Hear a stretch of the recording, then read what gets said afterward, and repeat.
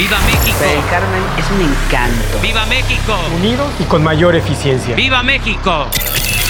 What's up, Riviera Maya? This is George Espo. Welcome to CJR News. I hope everybody had a good Day of the Dead. Everybody ate pan de muerto. Municipal authorities announced an increase in visitors this weekend to the magical town of Isla Mujeres. This due to the Day of the Dead celebrations. Thanks to the long weekend of the celebrations of the deceased faithful, it was noted that since the beginning of the weekend, there was a greater arrival of national and international tourists to enjoy the attractions that the destination has, helping greatly to the economic reactivation locally.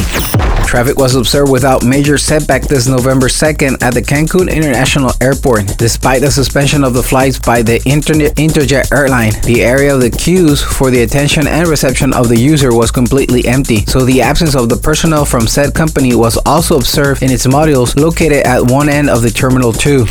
Playa del Carmen, despite the economic crisis, they seek to maintain the tradition of the pibi pollos. Although the prices of the ingredients increase, the vendors intend to market this stew at the same value as in 2019.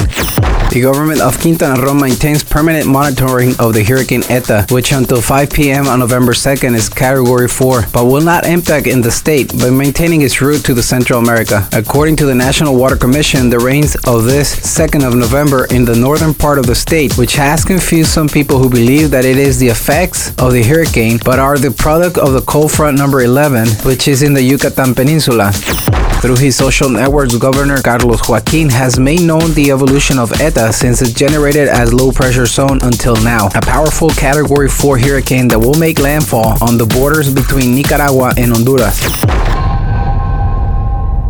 Thank you for listening CJR News. This is George Espo. You can find me on Instagram as ESPO_MX.